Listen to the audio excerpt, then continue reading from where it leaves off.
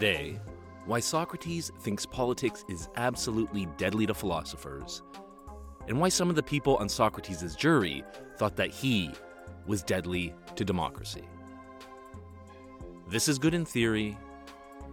I'm Cliff Mark.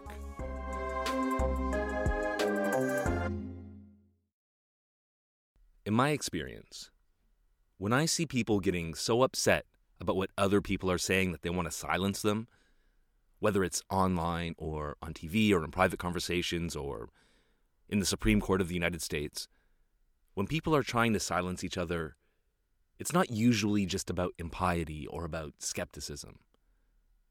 Usually, it has something to do with politics. And the same is true of Socrates' trial. Politics is a big part of the story in Socrates' case, and that's what I'm going to talk about today. I want to tell two sides to this story. We'll start with Socrates, who says he's just an innocent philosopher who's being unfairly swept up in a bunch of political drama that he never wanted any part of. And Socrates argues that politics makes people paranoid and irrational and dangerous, and that the only way that philosophy can survive in the city is if politics and philosophy are kept completely separate. Then, in the second half of the episode, we're going to change perspectives.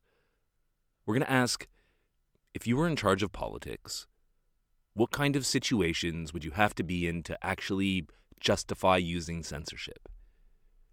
And then we're going to ask if Socrates' case was one of these situations. And all of this is going to involve filling in some historical context, because there was a lot going on in Athens politically that Plato doesn't mention in the text of the Apology, but is still important to understand why Socrates' fellow citizens may have seen him as actually dangerous. So we're going to get to all of that, but let's start with Socrates. You may remember that in Socrates' defense speech, he makes this brief but cranky critique of politics, in which he says that the reason that he never got involved in politics is because he cares about justice, and if he got involved, they would have killed him a long time ago. And he cites two personal examples of him getting into trouble with politics to support the claim that the entire political world is so messed up that anyone who cares about justice has to stay far away from it. And the first of the two examples we can call the trial of the generals. This one happened after there was a big naval battle between Athens and Sparta. And Athens won the battle, but they did lose a lot of ships, and that meant that there was still a ton of sailors bobbing around in the sea holding on to planks and stuff. And normal practice at the end of the battle is to sail around and pick up all the guys in the water and bring them back to shore with you. But the guys in charge, they saw a storm coming, and they decided to leave the survivors to drown and sail back to shore to avoid risking the whole fleet. And now, we don't know how necessary this was. Scholars today still debate whether they really had to go back or they could have tried to save the sailors. But the people in Athens, when they heard about this, they were mad. Just leaving the sailors who survived, who just risked their lives, to drown alone in the sea, this sounded really bad. And there may have been a class angle, because the sailors in the Athenian Navy, the guys who rowed the ships, were generally poor. They were from the common classes. Whereas the generals who made the decisions, they were usually very posh. Anyway, the people in Athens were mad as hell, and they wanted to punish the generals. They recall them back to Athens to stand trial. 2 of them just run away, but 6 of them go back, and they start trying them. And on the second day of debate, someone just decides, hey, I want to put a motion to put all of these generals on trial at once because we know they're all guilty. We know what they did. There's no reason to spend a whole bunch of time trying them individually. And this is where Socrates comes in. He just happened to be serving as a magistrate in court that day. He had his name pulled out of the hat. And when the guy in the assembly proposes to put all the generals on trial at once, Socrates refuses to put the motion to a vote on the grounds that collective trials are illegal in Athens. And then the assembly, they get mad. They say, against the law? You think collective trials are against the law? How about this? How about we put you on trial too, Socrates? How do you like that? And in the end, they don't put Socrates on trial, but they overrule him and they try all the generals and convict them and execute them. And Socrates, he thinks this is an example of where trying to do the right thing, caring about justice, will just get you into trouble in public life. And the second example that Socrates gives is the arrest of Leon. This time, it's not the Democratic Assembly in charge. It's a small group of oligarchs who had done a coup and who had taken over the Athenian government a few years before Socrates' trial. I'm going to talk about them a lot later, but for now, you just need to know they were a bunch of jerks and they were getting people involved in arresting a bunch of citizens to purge them or to expropriate their property or to do all sorts of nasty stuff. And one day, they call Socrates.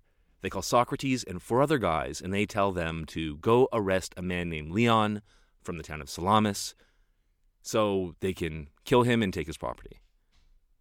But Socrates, he's Mr. Justice. He wants to do the right thing. He thinks this is kind of wrong, so he just stays home and he lets the other guys go arrest Leon. So he disobeys what he takes to be an unjust order. And he doesn't actually get into trouble for it, but he uses it as an example and says, you all know I would have gotten in trouble for it if the government of the oligarchs hadn't fallen before they could come after me. And so these 2 examples are meant to illustrate how politics works and why it's so dangerous for philosophers.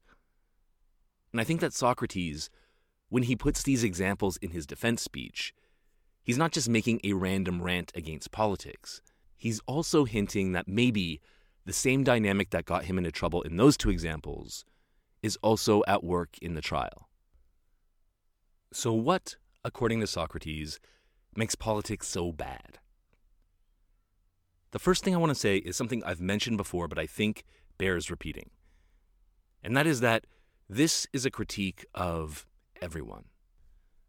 Today, it's different, because today when people criticize politics, they might be criticizing a kind of separate world that just happens in the capital that's full of crooks and grifters and psychopaths.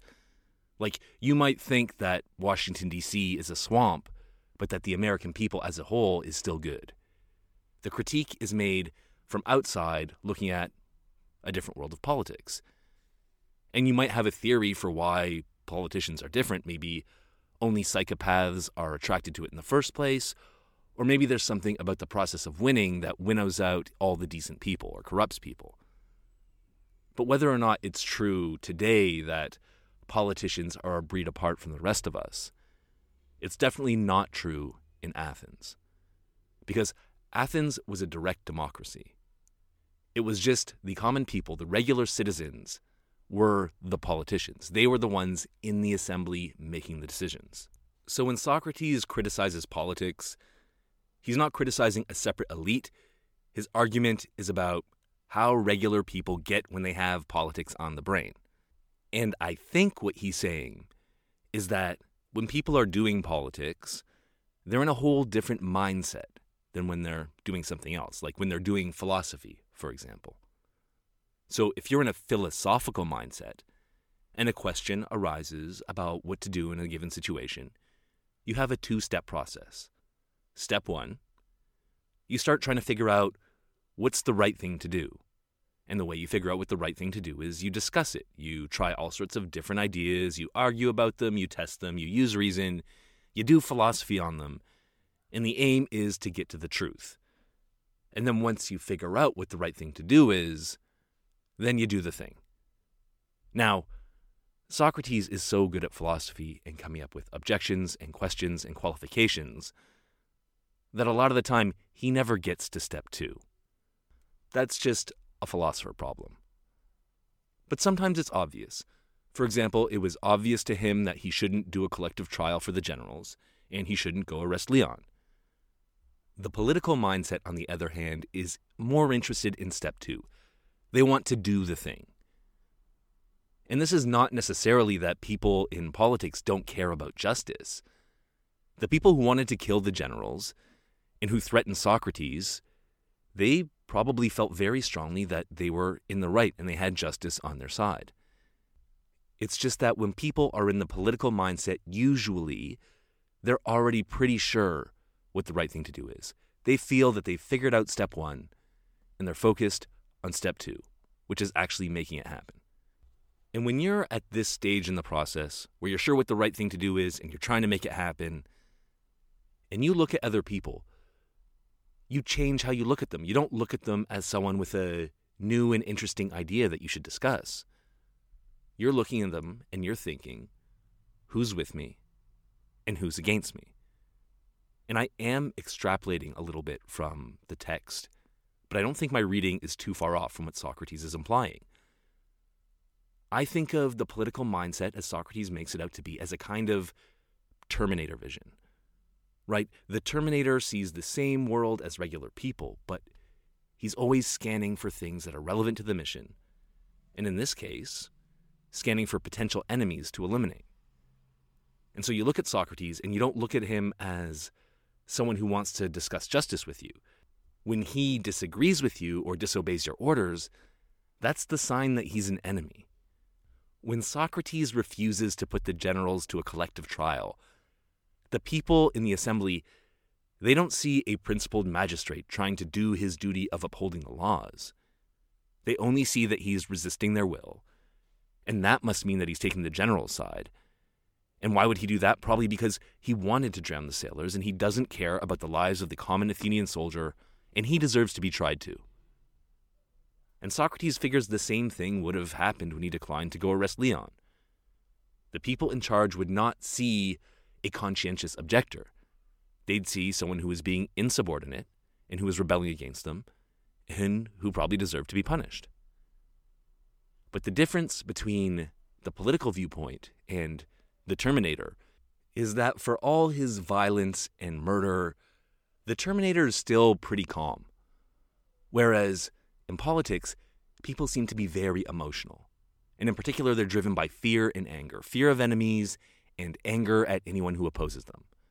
So Socrates thinks that the political mindset is driven by emotion, paranoid.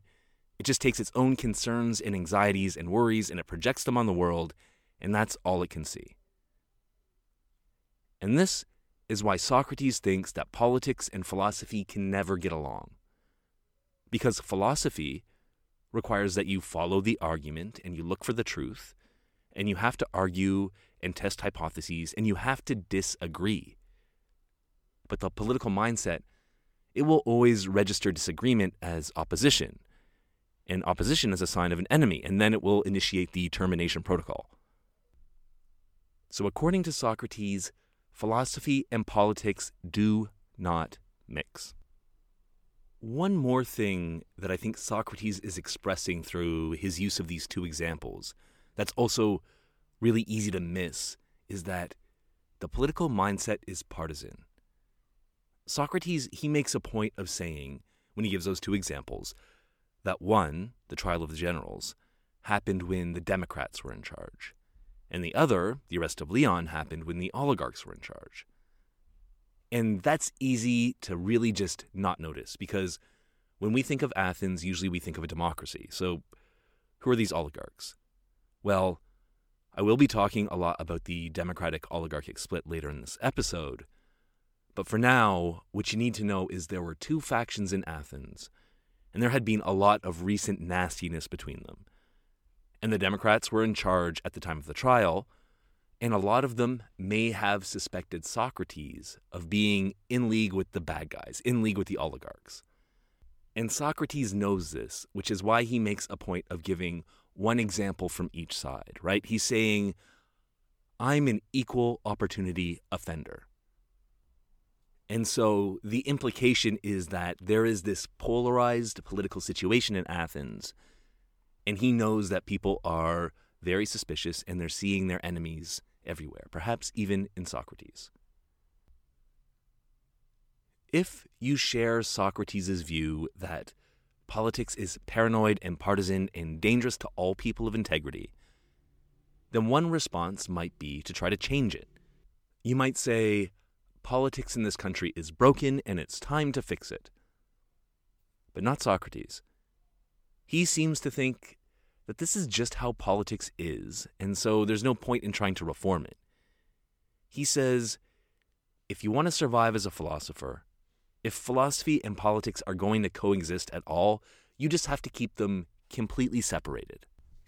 If you're a philosopher, if you even seriously care about justice, Socrates says you have to lead a private life.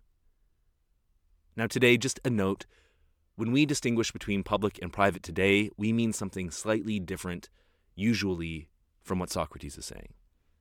So today, private usually means behind closed doors, in your bathroom or in a store change room or something like that. And public is everywhere where you have to wear pants, basically. But when Socrates, or most political theory people, when they distinguish between public and private, they mean something slightly different, where public has to do with politics, like public life, public office, that kind of thing.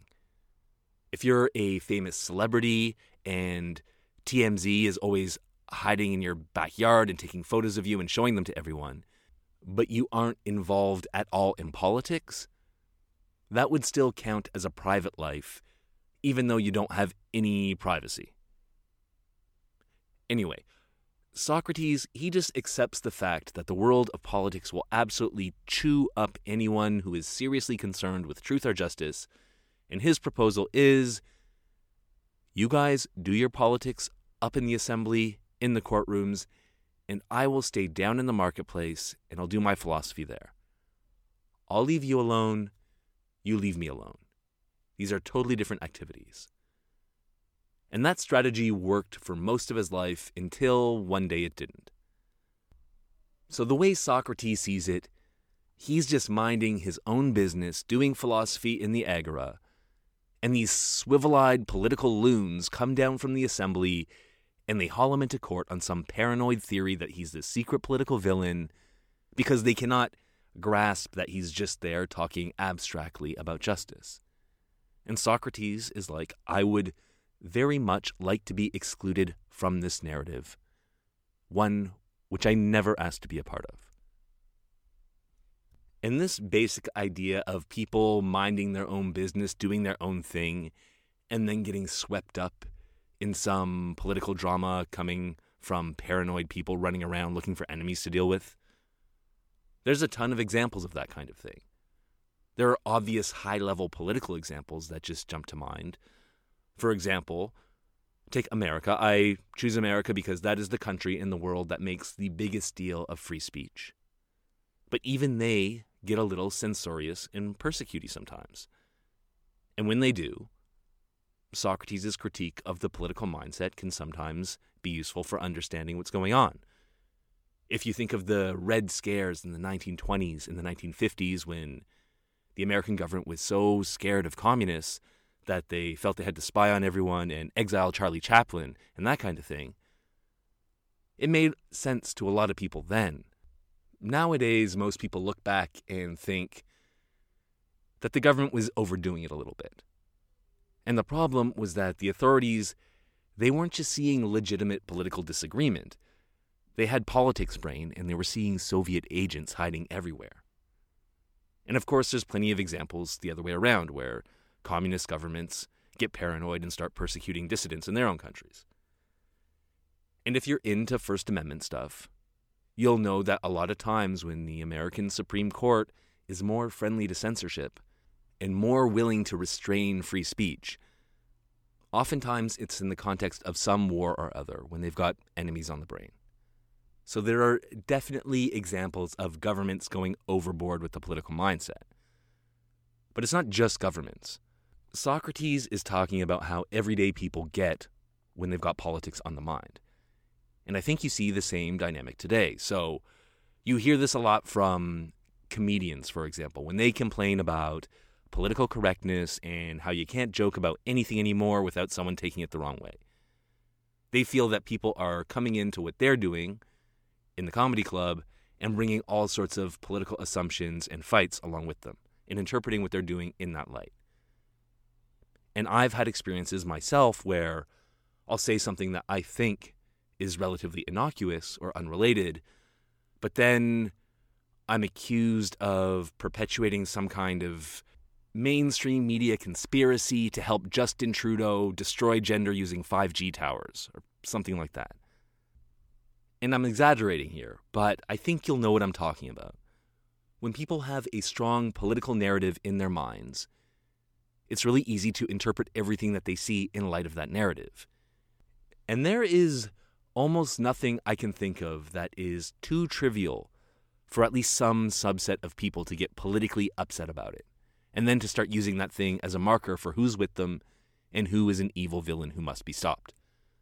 So I've seen people get angrily political about Christmas songs, haircuts, chicken sandwiches, the breasts on their video game being too large, and the breasts on their video game being too small. Literally anything. And if this all sounds crazy to you and you don't know what I'm talking about, you lead a blessed life, and I would recommend that you stay away from the internet. But if you're curious, go on Twitter, start reading comment threads, and you will find that there is no subject so trivial or apolitical on earth that there are not people calling each other Nazis over it. And if you're there to have a political debate and to explore the political dimensions of everything, or if you want to publicize your cause and it's important, that's great. Lots of discussion. That's what comment threads are for. But if you're trying to do anything else, if you're trying to do comedy or enjoy a video game or a football game or a Chick-fil-A, or if you're trying to teach virtue to the young men of Athens, all this politics stuff can be annoying and sometimes downright dangerous. And this is Socrates' basic critique of politics. It's a critique of an outsider. He says, politics is stupid, it's just obsessed with its own anxieties and internal battles, and it's imposing it on the rest of the world, and that makes it totally miss the point of what's going on around it, but also makes it really dangerous to people who just don't want to get involved. And of course, this is the viewpoint of a man who feels he's done nothing wrong, that he was just minding his business, doing philosophy, and then got into trouble by a paranoid, oversensitive, politics-brained mob. And I think the viewpoint is easy to understand, because most people I know have never participated in politics beyond voting, reading, maybe doing some volunteer stuff, maybe even being part of a political party. But few people I know have been actually a part of a ruling assembly with real responsibility. So I think it's easy for most people to imagine themselves in Socrates' politically uninvolved position. And from that position, his critique of politics looks pretty persuasive. But now I want to shift viewpoints. I want to step out of the position of the persecuted philosopher, and I want to try to consider what the political mindset might look like from the inside.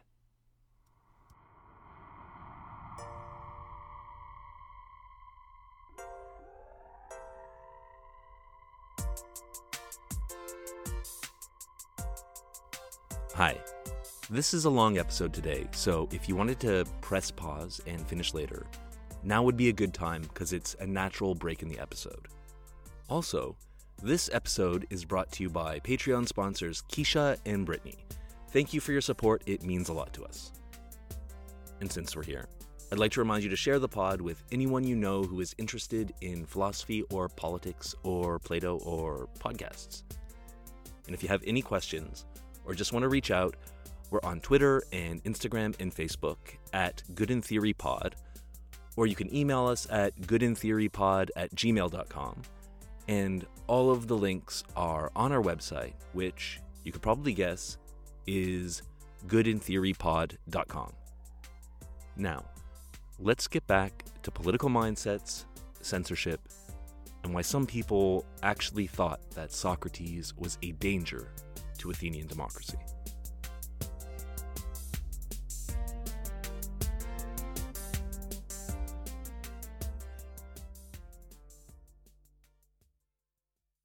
First, I'd just like to say that I personally do not have a problem with people applying a political viewpoint to any of the things I mentioned above.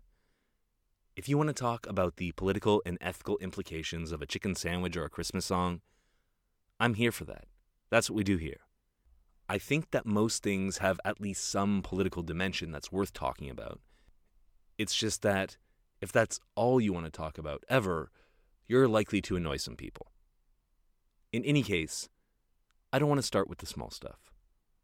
I want to take a step back from Socrates' philosophical viewpoint and ask the pretty big question of, if you are in charge of politics, what's your job? Say you're the queen, you're the prime minister, you are a concerned and active citizen. What are you trying to accomplish? Obviously, this is a big and abstract question, and I can't answer it in its entirety. But I think that one of your basic duties, if you're in charge of politics, is security. You want to keep the city safe from disasters, from external enemies, and from internal threats. Your job is not really to discover the abstract truth about justice, which can be defended against the most rigorous philosophical critiques. That's philosophy's job. That's what Socrates is doing. As a politician, your job is, at a minimum, to stop the people in the body politic from killing each other en masse. It's about keeping the people safe. The good of the people is the supreme law. And the political viewpoint is different from the philosophical viewpoint because you have this different goal. And in the course of pursuing your people-protecting duties, you may sometimes find it necessary to use censorship, which is a tool that is rarely useful in philosophy. And so one instance when it seems reasonable to me to censor people is when they're doing hate speech.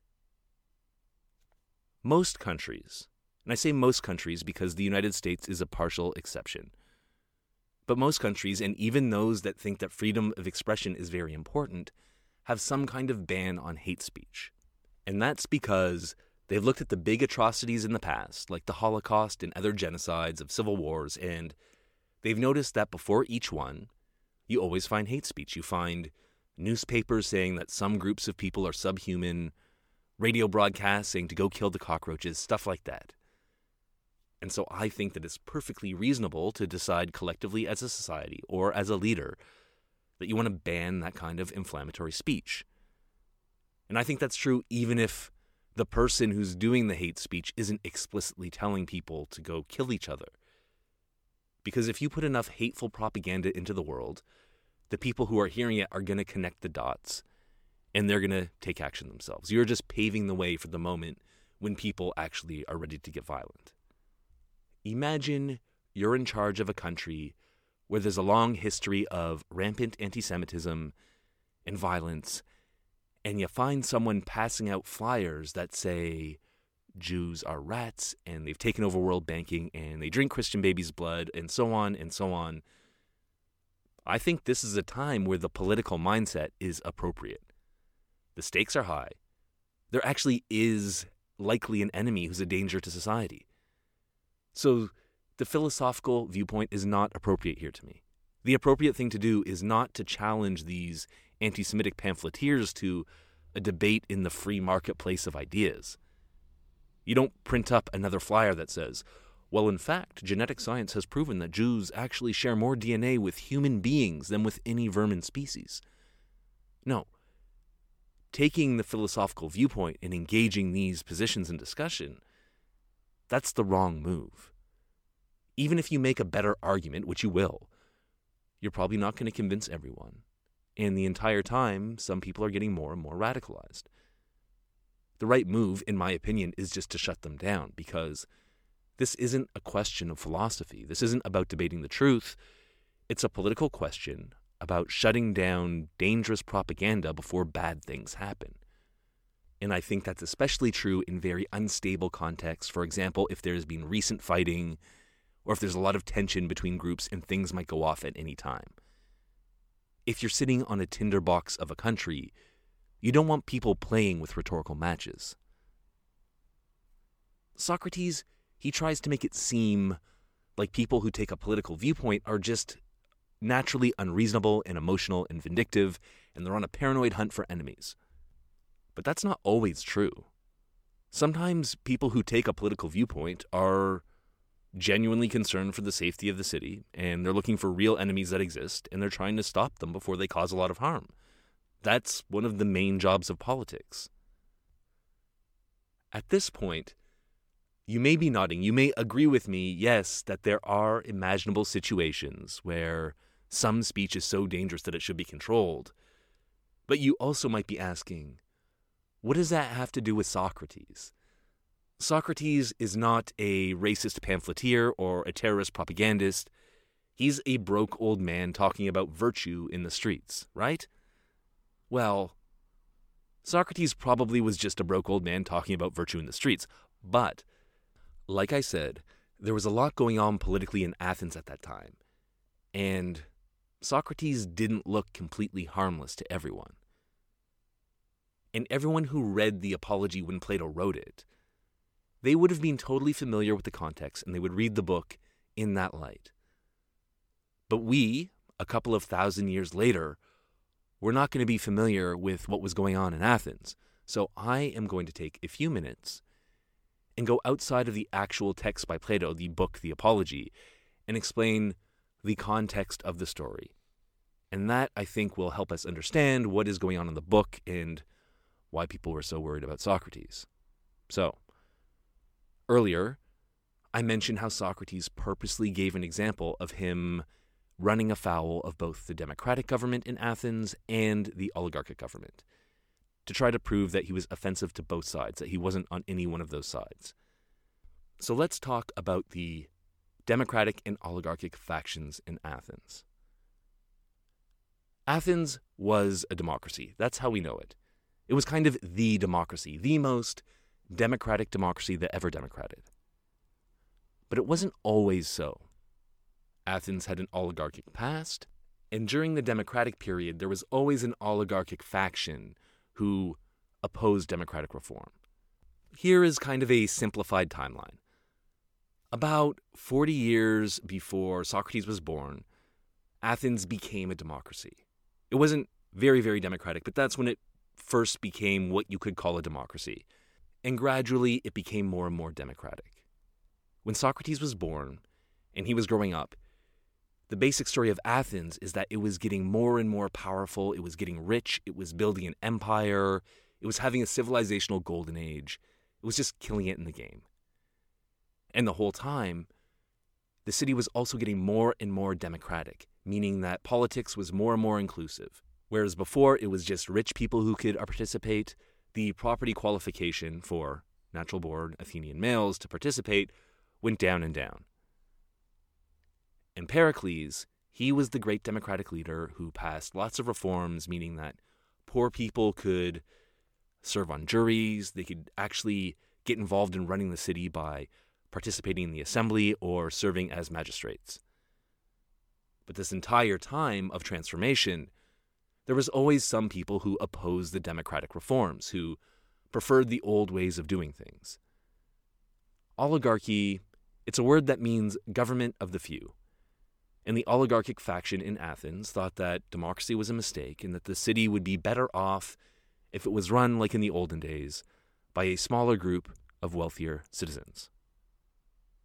But during the period where Athens is just getting rich and kicking ass all over the Mediterranean, you don't hear too much from the oligarchic side.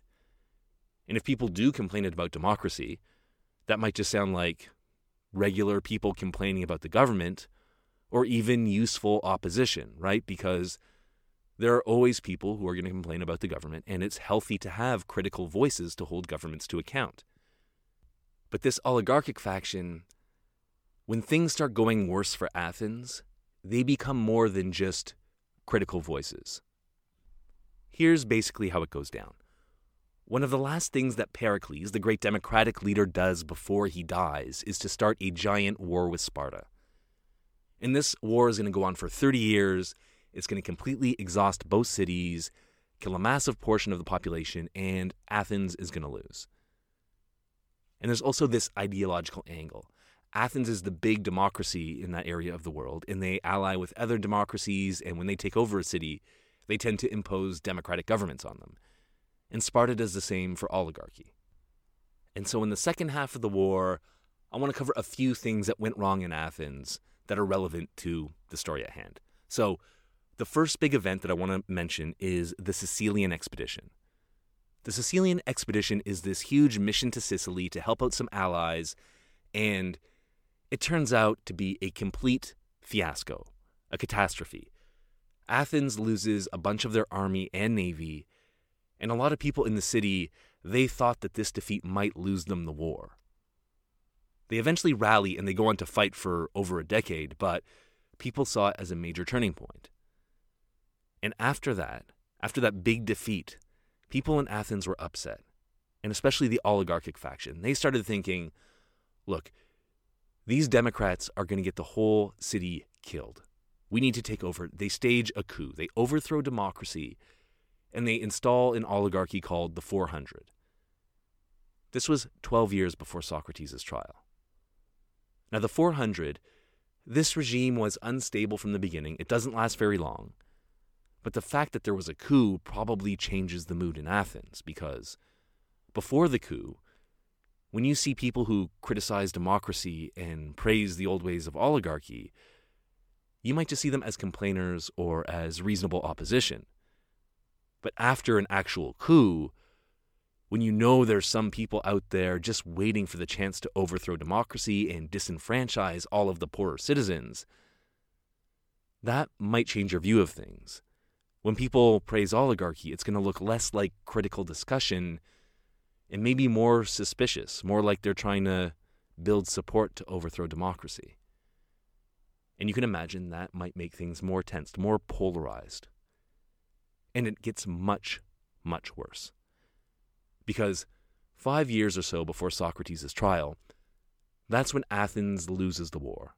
Sparta wins, they roll up on Athens, and they decide, generously, not to just kill everyone in the city. Instead, they say, Athens, you get to live, you get to remain Athens, but you have to tear down your city walls because we don't want you holding up in there again and then harassing everyone with your navy. And you have to change your government because ever since you became a democracy, you've been an imperialist pain in the ass to everyone in Greece. So we're giving you an oligarchy, and we're giving you an oligarchy that's friendly to us, Sparta. And so they install a regime that eventually got the nickname the 30 Tyrants. And as you can imagine, you don't get a nickname like that for sober good government. They were only in power for 8 months, but they made the most of it in terms of purges, atrocities, and all-around tyrannical behavior. They killed something like 5% of the Athenian population at the time, so 1 in 20 Athenians dead. They confiscated a lot of property from rich Democratic partisans. They exiled people from the city. It was a bad, bad reign of terror.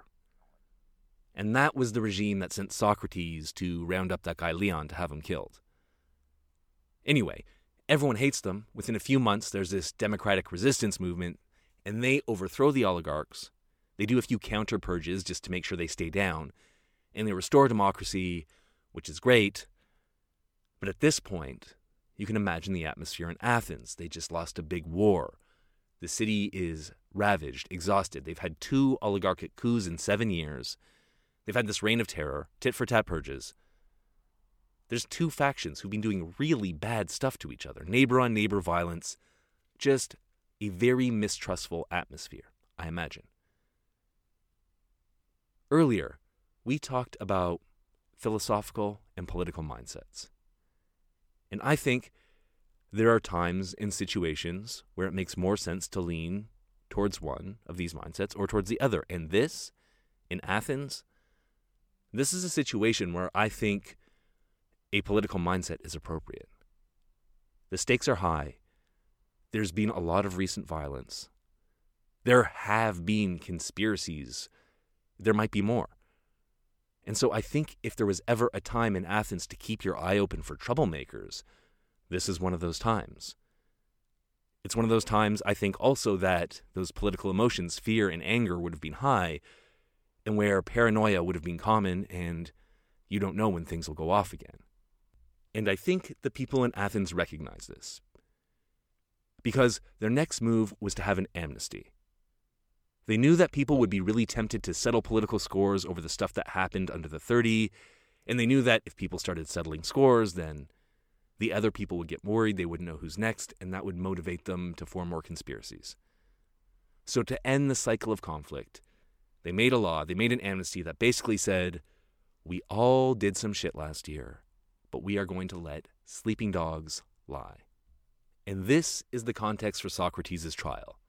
A huge 30-year-long war that Athens lost, a city laid low, a civil conflict between oligarchic and democratic factions, including 2 coups, and a tense amnesty to try to keep a lid on things. And a few years later, Socrates winds up in court. And a lot of people, and by people I mean scholars of classics, stuff like that, a lot of people think that his trial was low-key about politics. That the reason that Socrates was executed is because a lot of people thought that, in a nutshell, he was an oligarchic agent who was radicalizing the youth. Of course, no one could actually say that at the trial because the amnesty meant that that kind of accusation was off limits. So a lot of people figure that the whole impiety thing was just a cover for these political animosities. And they couldn't say it, but to illustrate how Socrates' political enemies might have argued for his persecution, we've brought back Zachary Amsleg, this time playing Fudgicles, the political enemy of Socrates.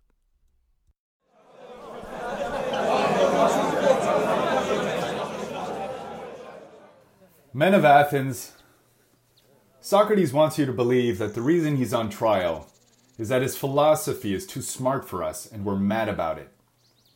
This is ridiculous. I like philosophy. I send my sons to study with Protagoras, and I don't care if some unemployed old man thinks I'm dumb. Socrates is not here because of philosophy. He's here because he's been preaching oligarchy and radicalizing the youth. He's here because he's the intellectual mastermind behind the recent conspiracies that have torn Athens apart. If you want proof that Socrates hates democracy, all you have to do is listen to him. I've heard him comparing our citizens' assembly to a pack of drunken sailors who are about to crash their own ship. I've heard him argue that a small group of enlightened philosopher kings should rule over all of us. Does that sound familiar to you? It's exactly how oligarchs like the 30 tyrants justify their rule and their crimes. Now he says he's just down in the agora having harmless philosophical discussions. If that were true, then why can every disaster, every plot against Athens lead back to Socrates? Take Alcibiades, a beautiful boy from one of Athens' best families, full of promise. But Socrates took him under his wing, and we all know how that turned out. First, Alcibiades tricked the people into letting him lead the Sicilian fiasco. And when he lost, instead of taking responsibility, he defected to Sparta. And then, when he betrayed the Spartans in turn, he plotted the first oligarchic coup of Athens. I can't think of a single Athenian more corrupt than Alcibiades, and no man had more influence over Alcibiades than Socrates. And that was no coincidence. Critias, the man at the head of the 30 tyrants, was also a close friend of Socrates. How long's it been now? 5 years? Every single one of you knows someone who died under that regime. You remember not knowing who was going to have their property confiscated the next day, who would be exiled from the city, or who would just be disappeared. You remember wondering if your neighbors were informing on you every night. Look at the facts. Our boys spend all day with Socrates, and he teaches them that democracy is an idiot's constitution, that all of our leaders are buffoons, and that only men with true philosophical education, the kind that Socrates alone can give them, deserve to rule. And soon enough, they're sharpening daggers and conspiring to overthrow democracy. It's happened twice in the past 11 years, and twice we've had to restore democracy and our rights. Citizens of Athens, we cannot risk a third time. It's time to stop Socrates for good.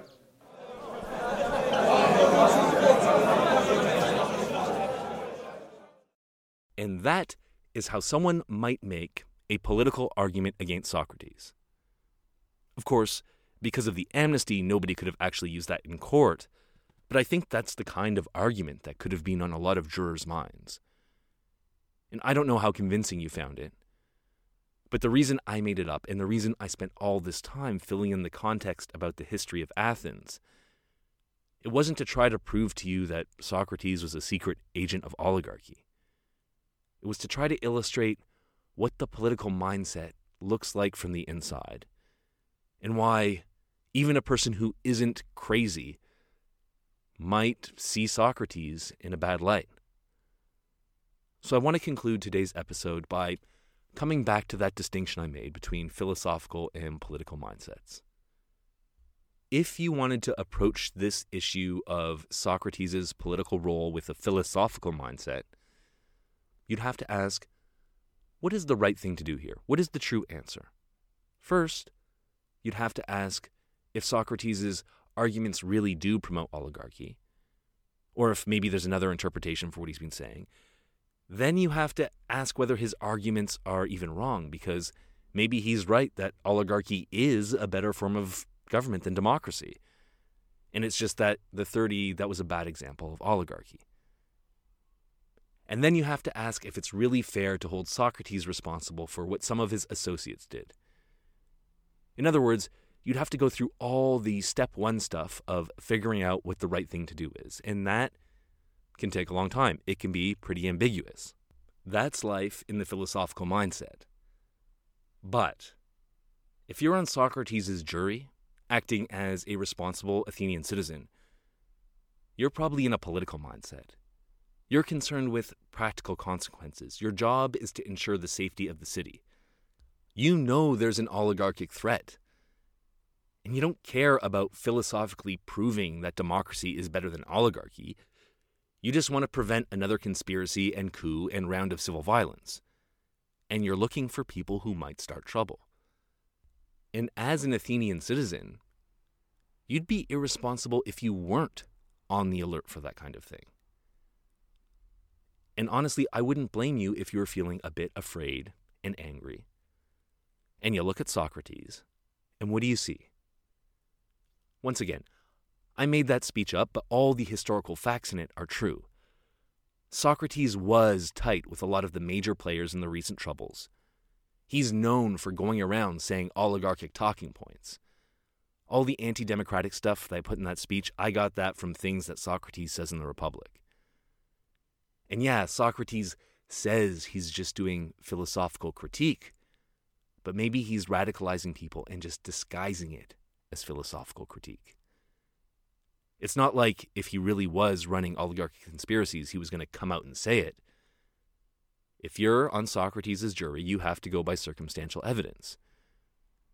And a lot of scholars think that the circumstantial evidence against Socrates was enough to convince a lot of Athenians. And there are even ancient sources that say outright that the reason that Athens killed Socrates is because he corrupted Critias and Alcibiades. So it looks like a lot of Athenians did think that Socrates was an enemy of the state. But I'm not telling you that he was. They were wrong. Socrates really probably was just a philosopher trying to mind his own business. And that is the probably unsatisfying conclusion to this episode. On the one hand, I think that the political mindset in many situations is valid. I think it's important to be focused on practical consequences like preventing civil wars. And I think that it's natural when you're in that situation to be looking for enemies. And sometimes you're going to be right. You're going to find enemies. You're going to stop a dangerous agitator or a propagandist. But Socrates' critique is also right. Even people with good intentions can get caught up in the whole political thing and wind up going after an innocent person, like Athens did with Socrates. And Socrates seems to think this happens all the time. And maybe you could extrapolate the same thing to the cases of the political mindset in the modern world that we talked about, like maybe Charlie Chaplin wasn't a communist agitator. So is that our choice? Do we either have to give up looking for enemies and protecting the city, or just accept that we are going to be persecuting innocents sometimes? Well, maybe there's some kind of middle ground. Maybe there's a way to complain about Socrates' pro-oligarchic speech, and even to justify asking him to stop, without inventing some kind of fever-brain conspiracy with him at the center of it. And that is what I'm going to talk about next episode. I'm going to give the most reasonable argument I can in favor of executing Socrates, and I'm going to explain why you'll never hear that kind of argument in the real world.